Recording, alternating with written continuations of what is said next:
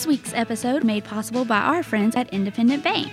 You can learn more about them at i-bankonline.com. Good morning, Memphis. You're listening to Meanwhile in Memphis on WYXR Radio 91.7 FM. And Meanwhile in Memphis is brought to you by New Memphis, a local leadership development nonprofit that specializes in developing, activating, and retaining talent to the city of Memphis. So happy Tuesday to you on this election day. I have a co-host. You've been in here before a couple of weeks ago in early November. Actually last week. Yeah, right after. Not too long ago. Right after Halloween. So introduce yourself to those who may not know who you are, Caleb. Hello, my name is Caleb Fowler. I'm the manager of collegiate engagement at New Memphis, and it's a pleasure being here. Yay, I'm excited to have you.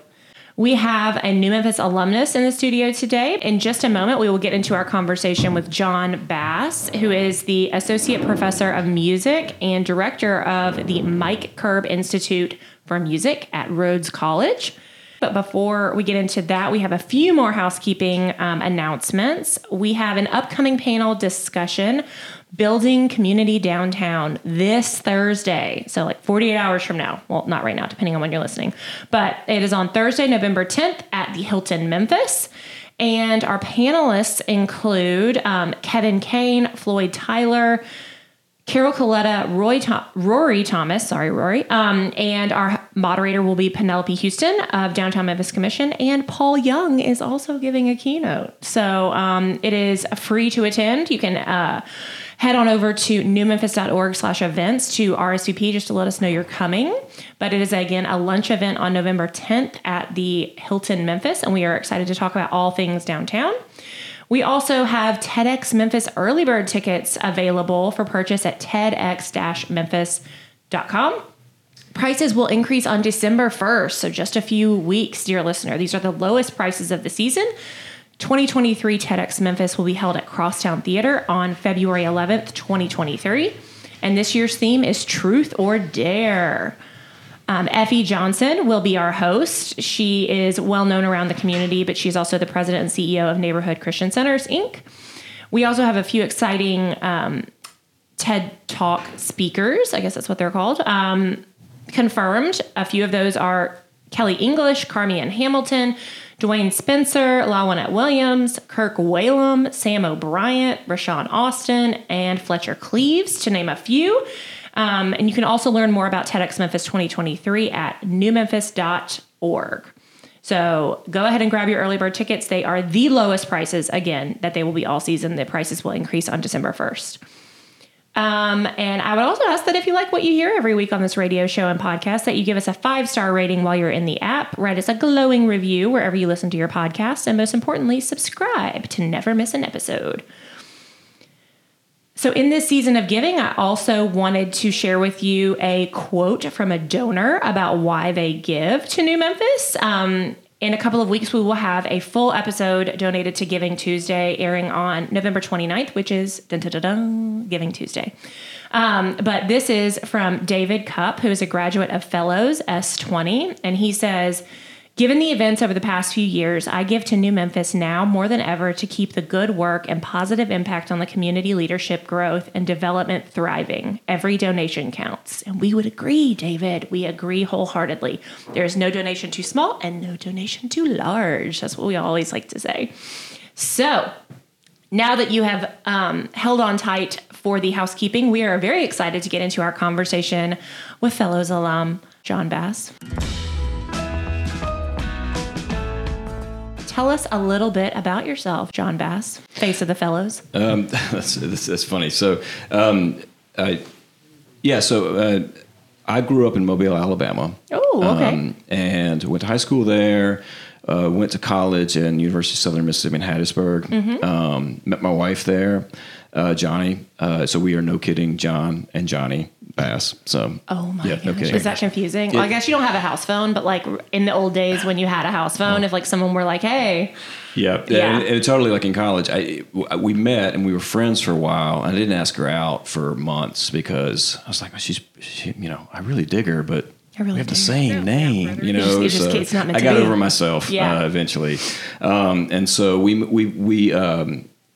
moved to Memphis in 2000. Okay. So started the millennium. Yeah, we did. Actually, proposed to her on Y2K. No kidding. Bold I love how hopeful that is, though. Yeah. Well, if she were here on this other microphone, the next part of the story would be she would say that because he thought the world was going to end the next day. So So it wasn't because you were like, this is totally a hoax and we're going to live our wonderful life. But either way, you had to lock it down. Right. It was just it was just the moment, and really grateful. So we moved to Memphis. We both got assistantships at the University of Memphis to come to grad school here. Oh, cool. I studied jazz guitar.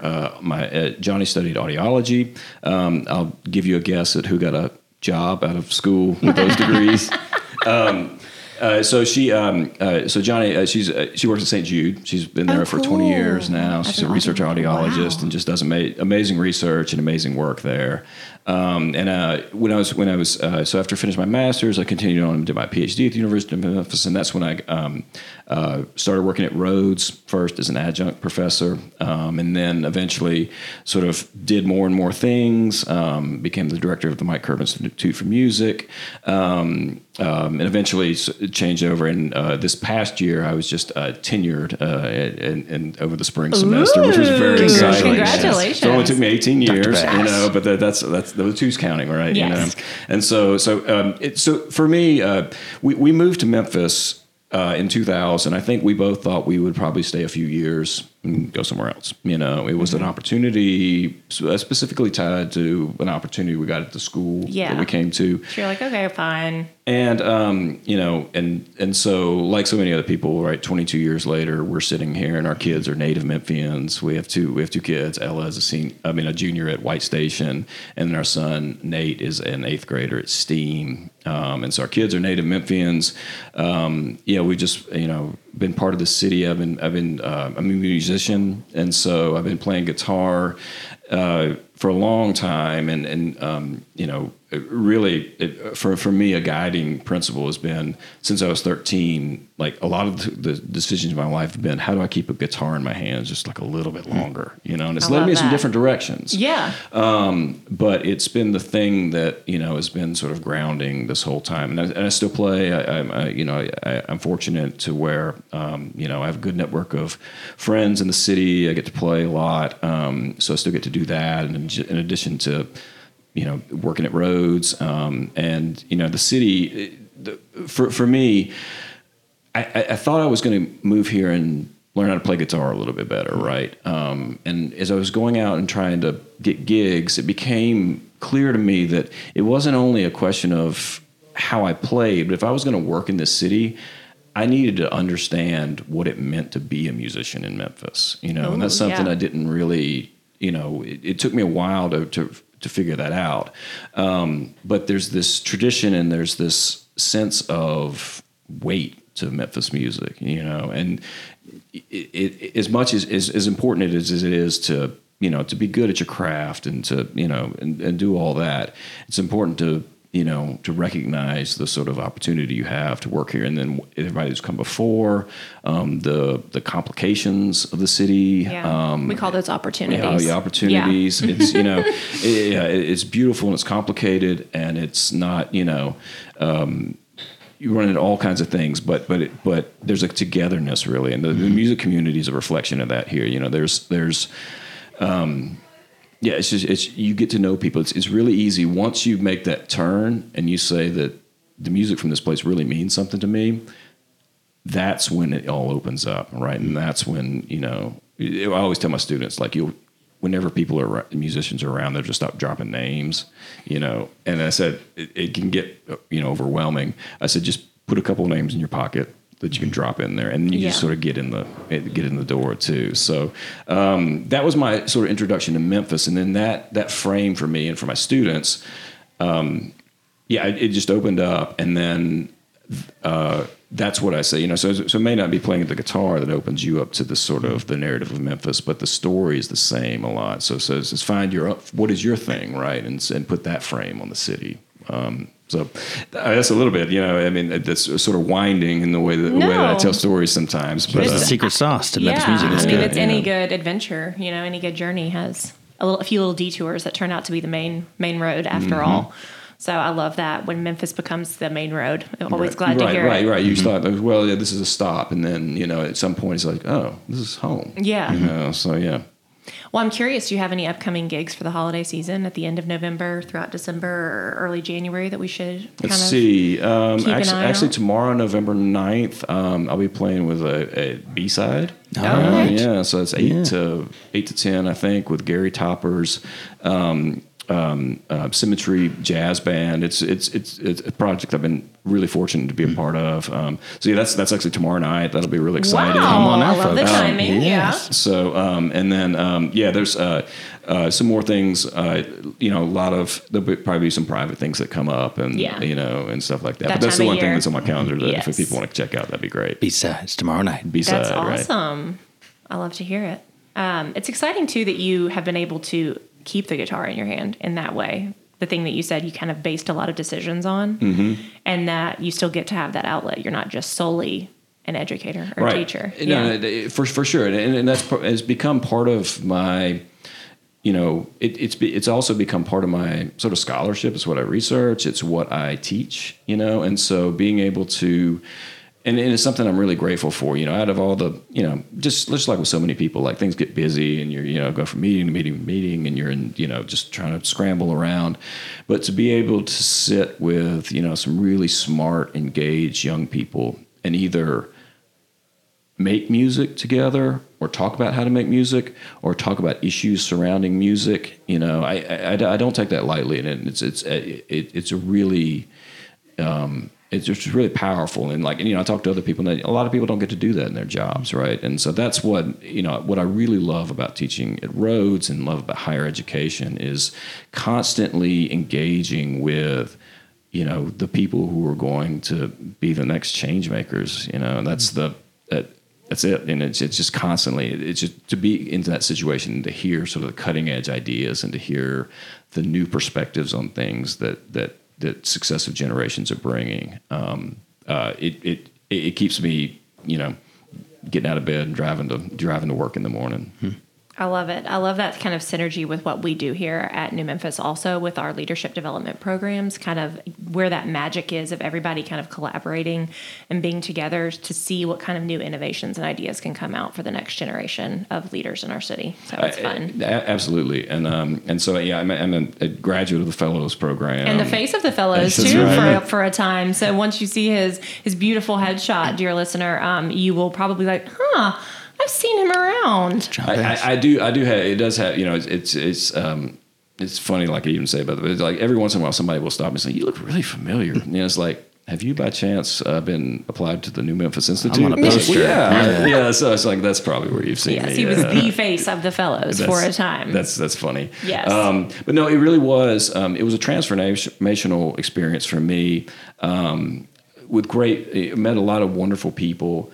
But really coming through academia, and, as a musician, it was one of the first opportunities I had to explore myself in some ways. I'd never even taken the Myers-Briggs before I joined the Fellows. So some people did it every year. And I was like, well, this is amazing. I didn't know this about myself. And then to learn, really about the ideas of collaborative and building through community, that actually transformed a lot of my teaching. And so, a lot of what I did in the years after that is directly related to that experience that I had there, and it really is the basis that we use to build the Curve Institute at Rhodes, and this sort of idea of building community, and then products come out of the building the community, not building a community around a goal or something. So I owe a lot of structural things, a lot of ideas to my experience with New Memphis, and which is why I was really excited to be here talking to y'all today. Yay, I love it. We're going to take a quick break to let our listeners hear a little bit about the Fellows program, and we will be right back. Level up with New Memphis Fellows. Established in your career, but feel something's missing? Let New Memphis complete the puzzle. The New Memphis Fellows program is a leadership development experience for mid-career leaders, designed for high-performing professionals already excelling in their careers and impacting our community. New Memphis Fellows will amplify your power with connections, skills, and experiences. Level up on your career and apply for fellows today. Visit newmemphis.org for more information. You are listening to Meanwhile in Memphis, brought to you by New Memphis, and we are chatting with John Bass. He is the Associate Professor of Music and Director of the Mike Curb Institute for Music at Rhodes College. He is also a Fellows alum right here at New Memphis. And so before the break, we were talking a little bit about how your Fellows experience kind of led you into some of the work at the Curb Institute. And so I would love for you to talk about what the Mike Curb Institute for Music is and how it got started. Absolutely. So the Mike Curb Institute for Music is an endowed program we have at the college. So Mike Curb set up the program. Mike Curb is a record executive from Nashville. We won't hold it against him. Founder of Curb Records, right. Grew up in California, was just super successful, got his early start writing songs. His first break was he wrote the Honda motorcycle jingle, "Everybody Looks Good on a Honda," which was, which was their advertising campaign for years. Yeah. He was the president of MGM Records for a long time. And that was actually where he began his connection with Memphis and with Tennessee. MGM was a distributor for some of the labels here in town. So he got to know some of the music here. Was president there for a long time. He was actually lieutenant governor of California for a little while, busy career. The acting governor when Jerry Brown ran against Ronald Reagan in 1980. Jerry Brown was the governor, and so he had to step down while he ran the campaign, and so Mike Curb became the acting governor of California during the period. So it's just wild. He's equally as famous in NASCAR racing as he is in music. His Curb Racing is his team.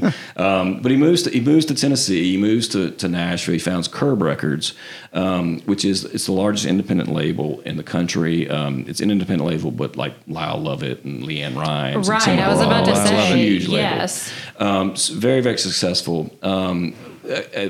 One thing he talked about for a long time is what he calls the Tennessee music miracle. Mm-hmm. And the way he frames it is that he believes the music from Tennessee, Memphis, and Nashville sort of changed the course of the 20th century. And a lot of his philanthropy has been to reinforce this. And he's invested in particularly institutions of higher education. So a lot of people know about the Curb School of Music Business at Belmont. Mm-hmm. So it's same program. He's endowed programs at Vanderbilt and Fisk and Arizona State and California Northridge, like lots of schools around the country. At Rhodes, he set up the Mike Curb Institute for Music originally in 2006. And the idea really is just to dig into the Memphis music story a little bit deeper. Like we all know the sort of, there's a lot of things we know. We can talk about Elvis, we can talk about Stax and Otis Redding, we can talk about Al Green, talk about the blues, and you could stop there and it would be amazing, right? Like, job well done, but it's so much deeper than that. And the idea is sort of what I was talking a little bit about my own personal journey is learning about Memphis music through jazz. When I did that, it became amazing how deep and how far back and how influential Memphis was. And I did this and I didn't really even know. And so I learned that. And that's the idea about just the Memphis music story. What's your frame on? That's what I talk about with students. So jazz was my frame. If you want to learn more about Memphis jazz, let's go. It's great.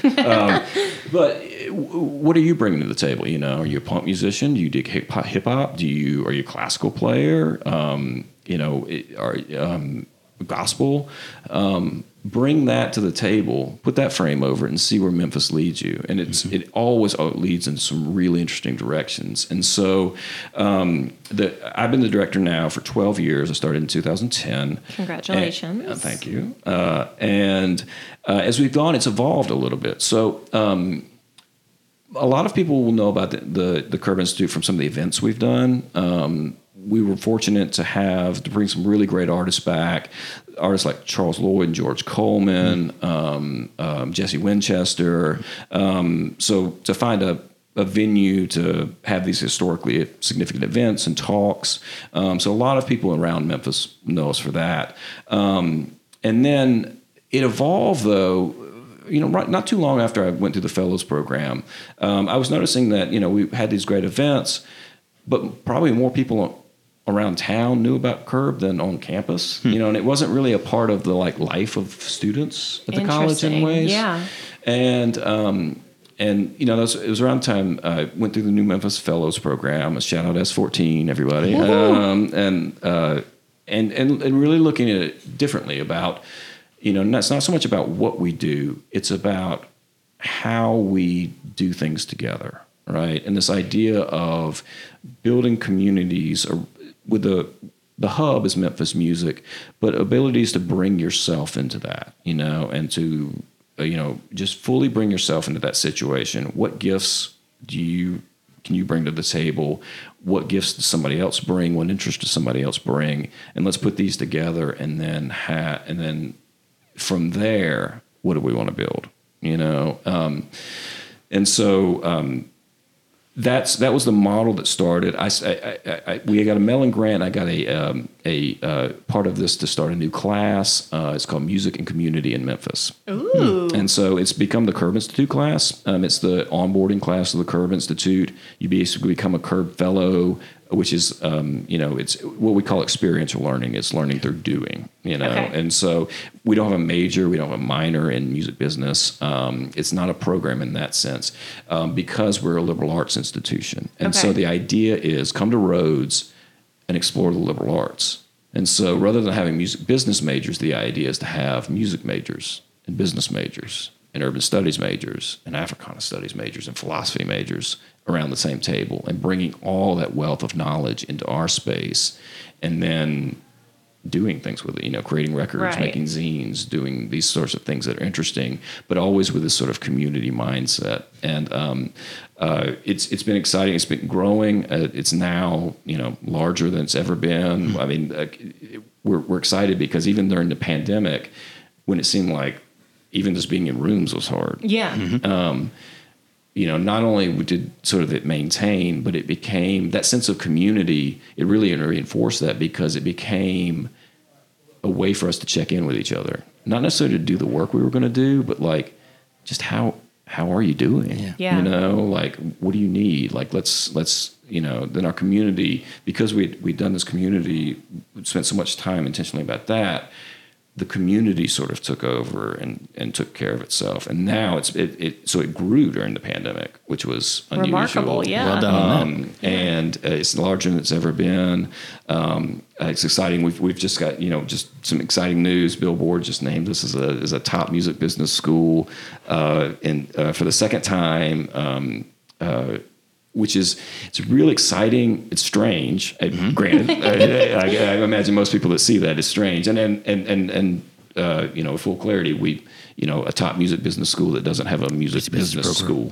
So that's very much the case. Right. That's so funny. Yeah. So, but and really, the thing that we're excited about is that Billboard highlighted this idea of this sort of different way of approaching this sort of industry-based learning through the liberal arts. Not to say that the traditional models are wrong or that there's, but this is another way of approaching it, and it's built upon the strength of Rhodes, versus sort of trying to create a program that, like that would be at another place. Yeah. Okay. So that's interesting to me that is what makes it unique too, other than any of the other kind of programs that you would see at any other college, even at a liberal arts, or are there other music majors at liberal arts colleges? Yeah, I don't know. We definitely have music majors. Yeah, so Caleb's a Rose grad. Yeah, I was about to say, Caleb. So wait, give it maybe some student perspective on that. Yeah. Right? It's been several years since I was a student, though, John. But you can dig down. Yes, I know. It hasn't been that long. Come on. A little bit. I had a stint in there working at Rhodes as well. But yes, I think with liberal arts concept, you can be a music major, and that's pretty common at liberal arts schools. But the music business is a separate kind of thing. In fact, business departments are not so common at liberal arts schools. So combining that with music and say, all right, we're going to put this together into an actual major, that's more rare. And so that's what has been really impressive about the Mike Curb Institute at Rhodes is the fact that you could be named a top music business program, but not even have your name fit the category, and somehow you can still be one of those. So that's really impressed me over the years, John, to see you guys doing that work and sending students off into the music business profession and industry without going the traditional route, but they still have the skill sets, they have the knowledge, and they have the heart that'll allow them to succeed. And I'd love to hear a bit more about what your students have gone on to do after being fellows and being immersed in that experience. That's been exciting to see. No, thanks. I appreciate that perspective a lot. And so building this up, and I mean, it was a fair question whether is this going to work? Are students going to be able to get jobs? You know, is it going to work? And so, always a good question. So thankfully, yes, is the answer. Perfect answer. And Billboard agrees. Right. But it is sort of, and it was something that came out of my experience in the Feds, like the idea of building from strength. And like if you're going to start a music business program at Rhodes, our strengths are this really strong liberal arts tradition, right? That's sort of the ethos there. We're in Memphis. That's another sort of inherent advantage that we have. Big plus. And so we're in the middle of this really rich area that's not only historically rich, but it continues to be a hub of activity, right? And young creativity. And so building from there, and then building upon this idea of how does it fit from there? And some other initiatives were going on with it. We had this fellowship program, which really was sort of paid experiences for students to do experiential learning. So the opportunity to do work with community partners. And so learning, on the job with people who do these kind of things every day, right? Versus, a lot of theoretical, textbook learning. And so it's a different way of approaching it. And the two things I always sort of say to sort of help frame it is that, when I have students go out from Rhodes, let your degrees show how you think about the world. What are the questions you want to ask about the world? Let what you major in, minor in, show that, and then let your resume show what kind of work you can do. And so it's a sort of, it combines this. So your major, will show, this really rich, unusual, diverse path that you've taken toward your learning. And then programs like the Curb Institute, and there's other programs we have at Rhodes that do this as well, give you actual tangible things that you've done. So you can graduate with a really unique urban studies and Africana studies degree, but you've produced records and you've produced events. And so you have event management skill, you have production skills, that you can actually market. And then so we work a lot with students about how to frame that for other people. And then I also tell students to be the weird candidate in the pool, So like if you're going for a music business job in the sea of music business majors, be the weird major that they say, what?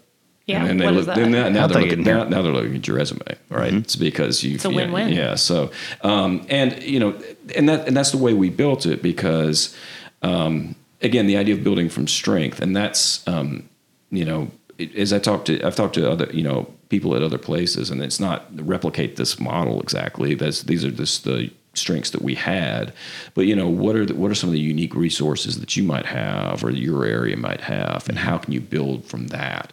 And again, I want to say that it's not that this is the way to do it. There's many really wonderful programs. We're on this list with a lot of amazing programs, and in fact, it's interesting. Mike Curb, there's several on there that he. I was wondering that whenever you said that there were a lot of those kind of institutes, I wondered how many times his name pops up on that list. There's a lot. Which again is really remarkable when thinking about how this idea of investing, especially in the sort of future of people, is paying off, right? I mean, he really is providing opportunities for a lot of students to, become the next generation of, people who are thinking about the industry and thinking about art and, business and, in the next generation from a lot of different roads. I mean, there's a lot of pathways to it that he's created as well, and ours is just one of them. But that is remarkable. We've had students that have gone on, they've gotten jobs with places like WME in Nashville, William Morris. It worked for, gotten jobs with publishers in New York, worked for record labels. A lot of students have got internships, which is a pretty common next step for, in the industry. Students are going on to grad school. Students, we have a lot of professional musicians in town. Like, if you go hear music, you'll probably, hear some of our grads that have come through this. And so it really offers students a lot of opportunity to kind of find themselves and how they want to be involved with it. We've had students working for nonprofits, for the Overton Park Shell. We have graduates, New Memphis Institute sometimes, and so it really is, not a one size fits all kind of thing, but these are, and again, the things that I measure when I grade, like I don't grade, like we do all this, we have a record label, we have a zine, and we produced Respect Fest a couple weeks ago, which was a concert for campus that, has a social justice frame to it. I don't grade Respect Fest or the records or the zines. I was wondering that about like the hands-on learning. We have student learning. How do you pass fail? So we have student learning objectives. I have to have them, minor detail in being a person. But is the objectives that I choose, because there are objectives on there about measuring how people work together on a team, measuring how people work through disagreements. Okay. Conflict resolution. So there are measurable ways to do this, and that's what I grade. Like I will. It's great that your team created this. What was the process like? Let's reflect on the process. It's constant reflection on that, and it's sort of like, how did we get here? Well, okay, if we wouldn't have had these people in this room, this idea wouldn't have turned into this, and to be intentional about that and see where that is, that's the measurable, so we're actually grading how they work together versus what they produce, which ends up producing great things actually. That kind of flips that on its side to like not grade the kind of finished product, but grade the process. Right. I love that. That's pretty good. Well, you mentioned earlier that Memphis is a hub of activity, particularly in the music scene. Can you tell us a bit more about what that's like these days? What are you seeing as you're involved in the music scene, this hub, and how Memphis is more than just the music of the past, but is really the music of now and hopefully the future as well? What's going on in this hub? I think that's exactly right. So Memphis, and again, like you just write the sort of history of Memphis, even the surface level history of Memphis, it's like no other city could really do that, right? But the story of it is really, it's not what was done in the past, but it's always what's being done right now. My PhD is in music history, and I didn't do well in music history or history in general early on. But what flipped it for me is, and my students will roll their eyes when they hear, because I say this all the time. So turn it up. So what changed it for me was like, history is not what old people did a long time ago. It's what young people did in their own time. Ooh, and these young people get older, right? And so but framing it constantly as, because it's the power, it's this young energy, right? That's what changes the world, and it has forever, right? It's you look at the core of any movement, if you take them to the Civil Rights Museum, and or you show them Elvis in 1958 or Isaac Hayes, that's not somebody who lived a long time ago. That person is your age in that picture. Yeah. And so that's the thing, so see yourself, don't see that's not your grandfather. That's your friend. It's your friend doing something outside the box for the time. Yeah. And it just, and so that way, in that way we are a part of the history that's going to be, right? And so it's just a different frame on it. But the scene here, it's a scene that's always sort of pushing, and the industry here has always been rich about producing musicians. There's some infrastructure things that have kept it from the becoming what you've seen in some other cities, right? Be, And I think that those are questions we can address. And there's always the question about not losing sort of the core of what it really is in Memphis music. Like I'll borrow from Elliot Ives, who's Justin Timberlake's guitar player and Rhodes grad.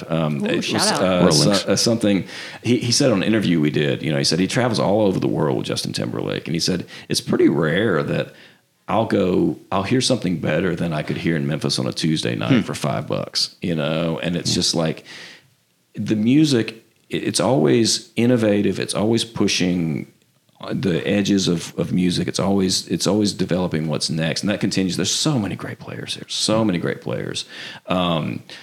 and I'm really interested in how to keep that going, but also get to where we can pay the people and create this actually be a sustainable music sustainable industry. Living. Yes. Yeah. And so that's tough. Instead of it being a side hustle, it is. Gotta keep it here. Full-time hustle. Yeah. Right.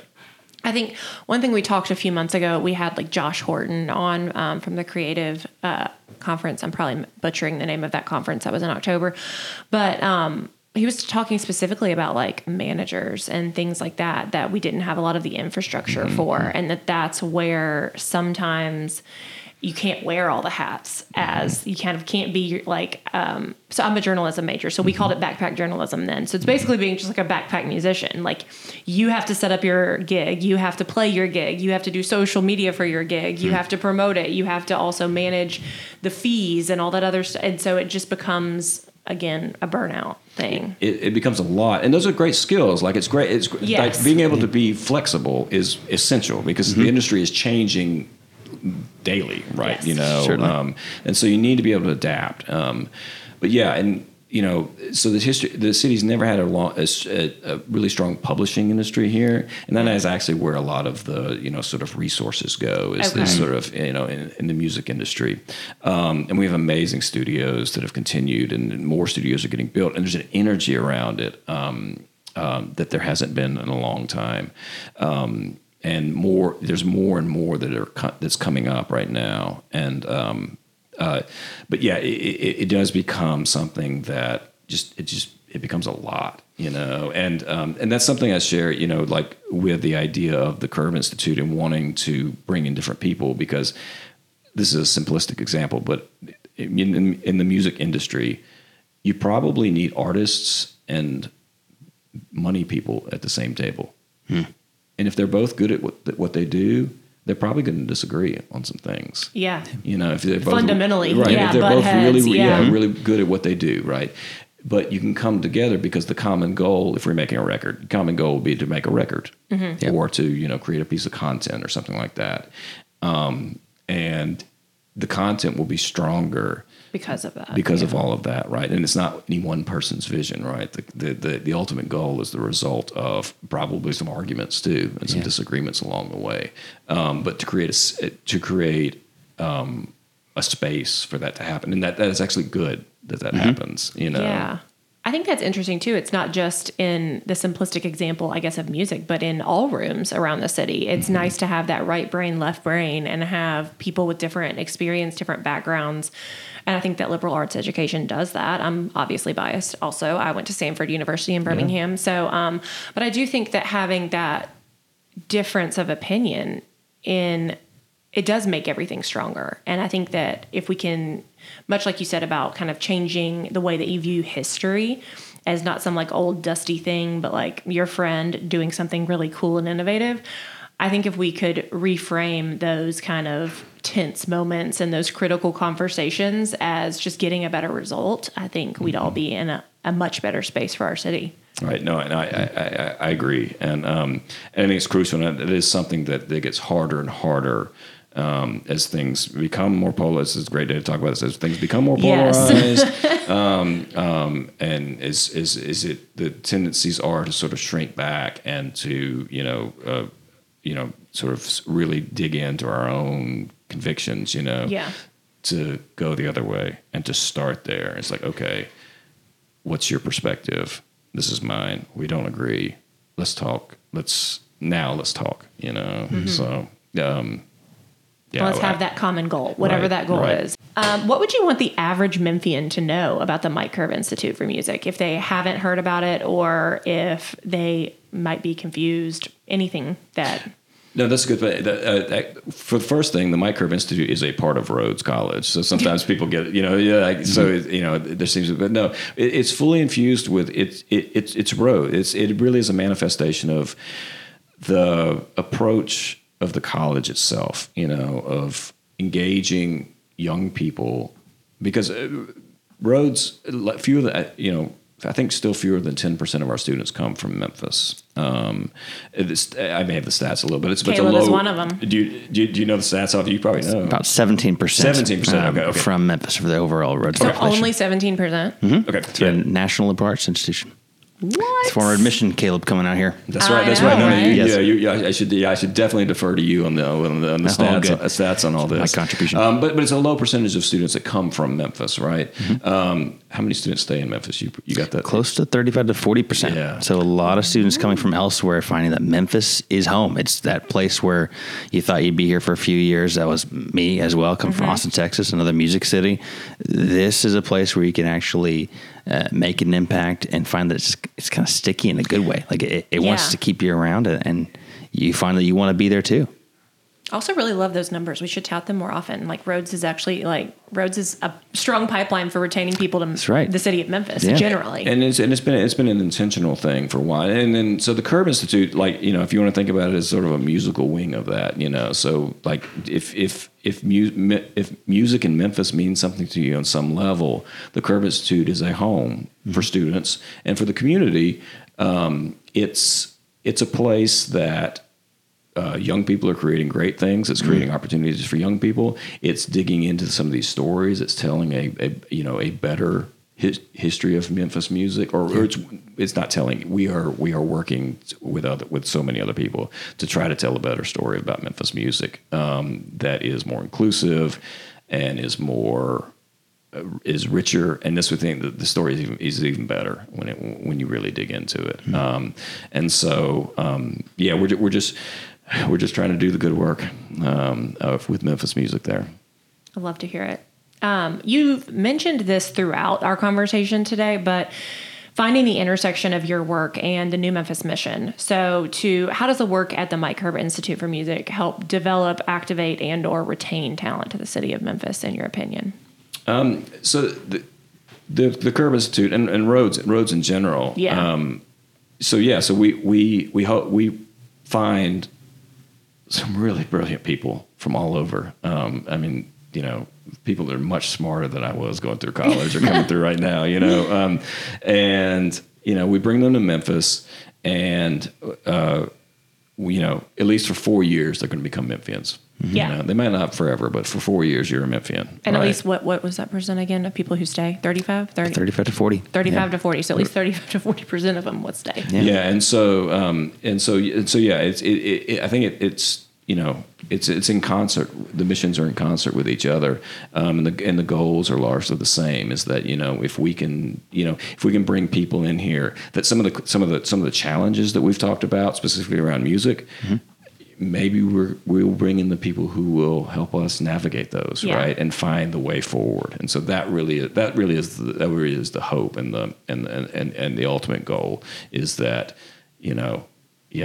what ideas you have, let's talk about this and let's see if we can figure this out. Yeah, and the work that you guys do adds to the vitality of the city, which means so many more people might find that attractive to stay here, Rhodes students and others. Yeah. I found that to be my case as well. So it's great stuff you got over there. Definitely one for the pro column. I like it. Oh, yes. The pro column. Checkbox. We are going to take a quick break and we will be right back. Memphis is more than just talk. We're making moves to build diversity from the ground up. From the Hattie Lou Theater and the Collage Dance Collective to the Stax Music Academy and the New Ballet Ensemble, the many faces of Memphis are represented in nationally recognized dance, theater, and music groups. There's a lot to celebrate about our city. Turn your love of Memphis into action by visiting newmemphis.org today. We are chatting with John Bass, Associate Professor of Music and Director of the Mike Curb Institute for Music at Rhodes College, for which my co-host Caleb is an alum, a former employee, and all-around fan. He's a Rhodesian at heart. What are y'all? Roll Links. Okay. We're the Links. Okay, the Links, whatever. You're a Rhodesian to me. That's fine. And so I am interested to kind of let you take over the mic for a little bit and talk to John about all the questions that you've prepped. Sure. Well, I have been very impressed with all the students who've gone through your program. Many of my friends when I was at Rhodes were fellows and have gone on to do great careers in publishing or in music or other things, and have always talked fondly about your program. But one experience I know has stood out to so many of those, and that's the connection to the Audubon House, which is kind of a more quietly discussed part of Memphis history, but something that's actually really neat. Could you tell us a bit more about what the Audubon House is and how Rhodes got connected to this? Absolutely. So what we call the Audubon House there's a house on Audubon Drive, it's over by the Dixon. And this was a house that Elvis Presley purchased in 1956 off the proceeds from Heartbreak Hotel. So if you've seen the new Elvis movie, there is he cuts Heartbreak Hotel, and then the next scene is he moves into Graceland. It's a great. I like the movie. I really dug the movie, by the way. So sidebar. Yeah, but so he goes to Graceland. Within that scene cut, there's a year. So he moves to this house. It's the first house he bought for his family. They lived in a lot of other places, both in Tupelo and in Memphis. It's the first house they owned. And he made a hit record and bought his parents a house out in the suburbs, basically. So that was the edge of town. That was that was what Collierville would probably be. It was even now, farther, probably. Right, you know? Yes. And so new subdivision, a lot of young families moving out there. He lived there for 13 months. And in the 13 months he lived there, he went on the Ed Sullivan Show. He recorded Don't Be Cruel. He recorded Hound Dog. He went on the Dorsey Brothers Show. Relatively important year for Elvis history. So it was a really, quiet time. Yeah, and so he went from being this like really interesting up and coming kind of regional performer to becoming Elvis in that year. Right, made his first movie when he lived there. The house, it became impossible for him to live there. Like it was, we've if you go to our YouTube channel, you can see there's a lot of interviews with some of the neighbors that lived there at the time. Most of them were kids at the time, and remember going to play football with Elvis or him driving his motorcycles and stuff. That's cool. But so there wasn't anybody out there except on Audubon Drive, which is apparently gridlock traffic 24 hours a day trying to see Elvis. Yeah. And so they tried to live there. They built some fences and things, but it just apparently became too much. And the neighbors were like, you got to go. Yeah, and so then they eventually moved to Graceland. There's a lot of stories around that too. But when he moved to Graceland, within a year, he was in the Army. He went to the Army and sort of was off the scene as a recording artist for about a decade. He came back and made movies, but he really wasn't so what most people think about early Elvis, was not actually Graceland. It was. He did it when he lived in this house, a good percentage of it. The house, they sold it, and the house, several other families had it. Some people knew about the historical significance of it. At the same time, fast forward to 2006, at the same time that Mike Curb was working to endow the program at Rhodes with our former president, Dr. Trout, this house became available. Actually, it went on eBay.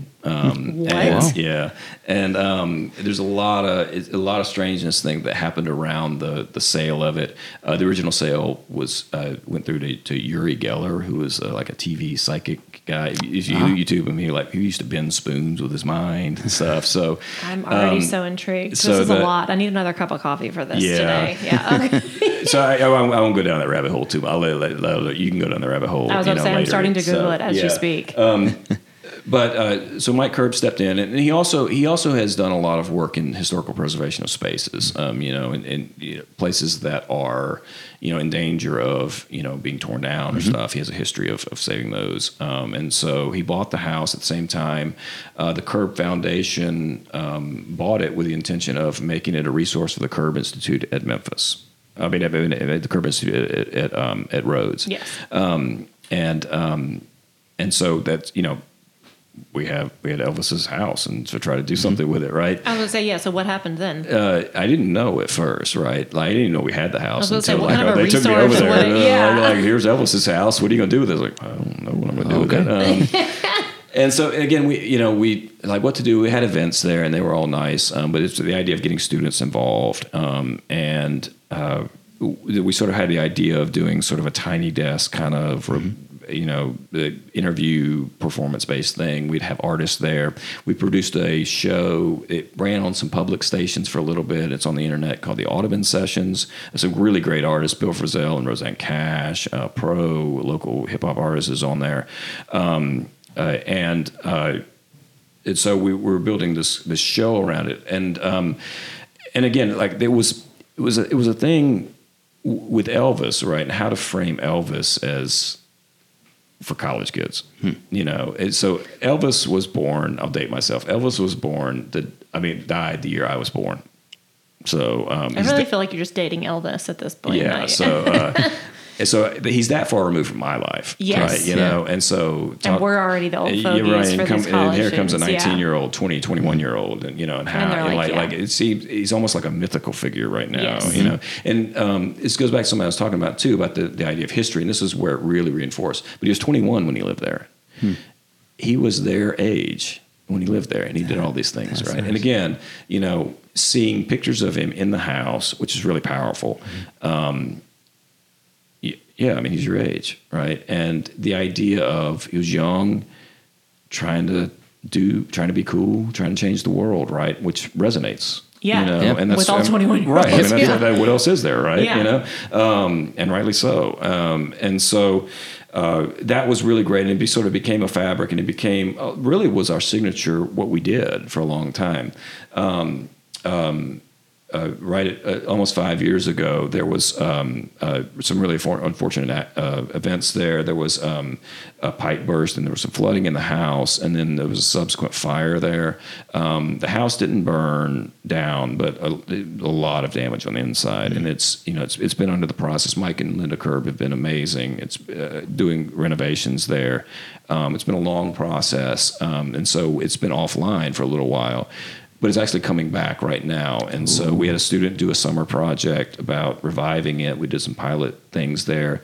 We're going to, the idea of, involving students. And these sessions will be, guest artists that are going to be filmed, produce some content that we will be able to release, probably under the Audubon Sessions again. And so that's going to be coming out, the next iteration of this will be coming out really, really soon. And it's exciting. That too was a moment where when it went offline, it really was kind of our signature program. And it really made us sort of step back and say, well, what do we do now? And the idea of that was another moment where we just really reinforced that it's not about having this house and doing something there. It's really about this community that we're building around that. And what's been great now is that we're reincorporating this amazing resource back into our community versus building something around a unique resource. And so, we're asking the questions about, we can go back to the shows are great. How can they be better? How does this make something we did in 2014? What does that make sense? What makes sense for that now? How can we revise this? How can we make it, something that we just don't do that again? We build from that and we make it relevant. So we're really excited to be there again. It's coming. People are doing some really amazing work over there. It's beautiful. It's different, but it's really beautiful. And I'm excited that it's now going to be sort of a part of the life of our students again. It's good to hear you retooled it. It's not so much the focus anymore, but you guys got to reimagine yourselves and then reincorporate this new resource. Yeah, it's part of it, like asking some hard questions. It's like, well, that's gone. I thought that's what I did. Mm-hmm. And no, it's seeing my own skill sets. It's not, this other thing is not my job, or an aspect of the job is not me, mm-hmm. right? It's me bringing myself into these different opportunities, right? And that's another thing that I really try to talk about with students. Okay. I like that you're doing what you're challenging the students to do, and like, okay, this isn't working. How can we move forward? How can we pivot? How can we? Yeah. If something didn't work, it's not a failure. It's let's look at it, right? Yeah. And let's understand why that worked, And so As you are introducing students to Memphis, many of whom come from all across the country, what are some ways you do that? Are there particular artists you like to introduce them to beyond just the mainstream Memphis music that they might know about? How do you introduce them and give them those names you said earlier that you can drop in a conversation here and there? Yeah, keep in your pocket. No, for sure. So one thing I do is that, the music history and music narratives are like other history. They've been written from certain points of view, usually sort of white male points of view is how history gets written. Music history is a lot the same way. And so when I'm talking about, if I have to do like a one-time session on just sort of Memphis music, or when I introduce a topic, I talk about, I'll start with the blues and with jazz in Memphis. The two names I start with are Memphis Minnie, who was an amazing guitarist. She was born just south of here in Mississippi, and really from the very beginning was pushing against some of the gender sort of norms in music. Like, she was the lead guitar player in her band, right? Not power. And Joe Turner was the singer. So it's like, even flipping that sort of just the dynamic of the performative dynamic. And then she wrote When the Levee Breaks, which Led Zeppelin recorded, so many great songs.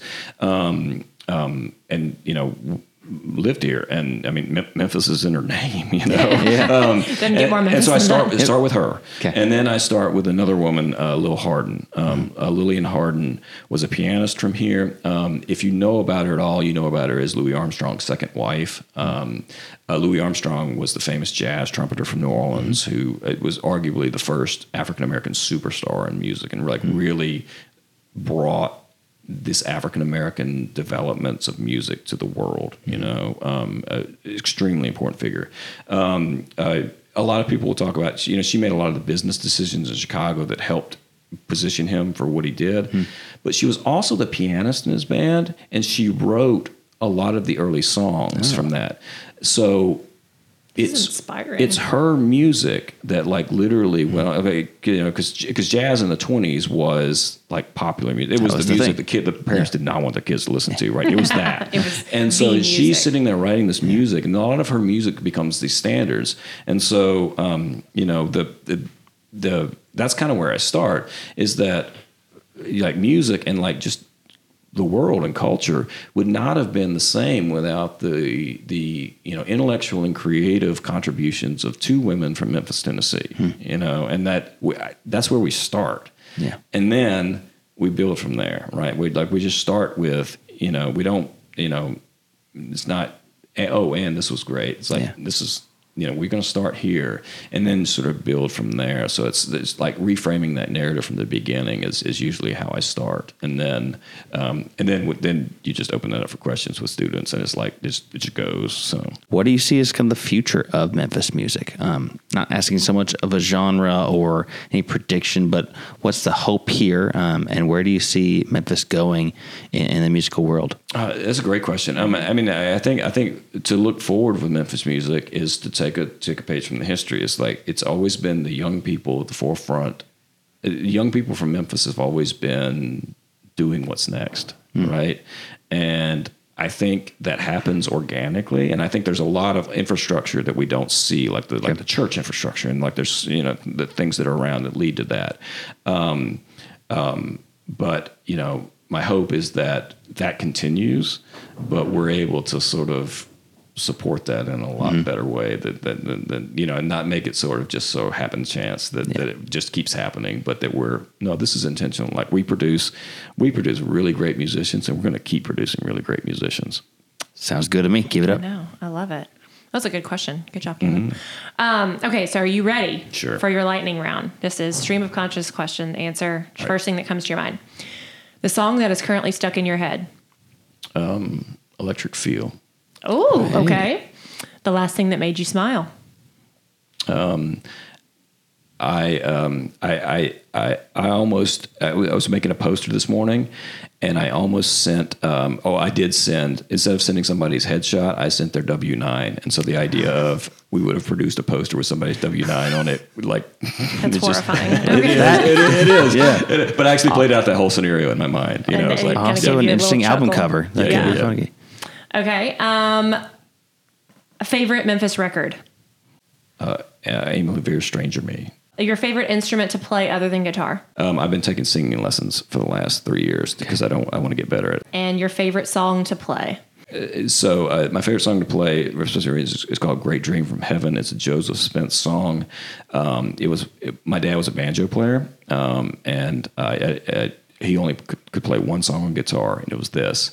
And I never learned it because it was a song he played. But when he died, I actually learned it and played it at his funeral. And it's become now it's part of what I do. So it's a song for me. I love that. Now I'm going to go cry. Thank you, John. Jeez. What a morning today I know. we've had. You've taken me on a roller coaster of emotion, but I appreciate it. Thank you so much for joining us here in the studio today. And go vote, dear listener, if you have not already done it. Yep, go vote. And thanks for having me. It's been a real pleasure. Awesome. Until next week. Bye. This week's episode was made possible by our friends at Independent Bank. You can learn more about them at i-bankonline.com.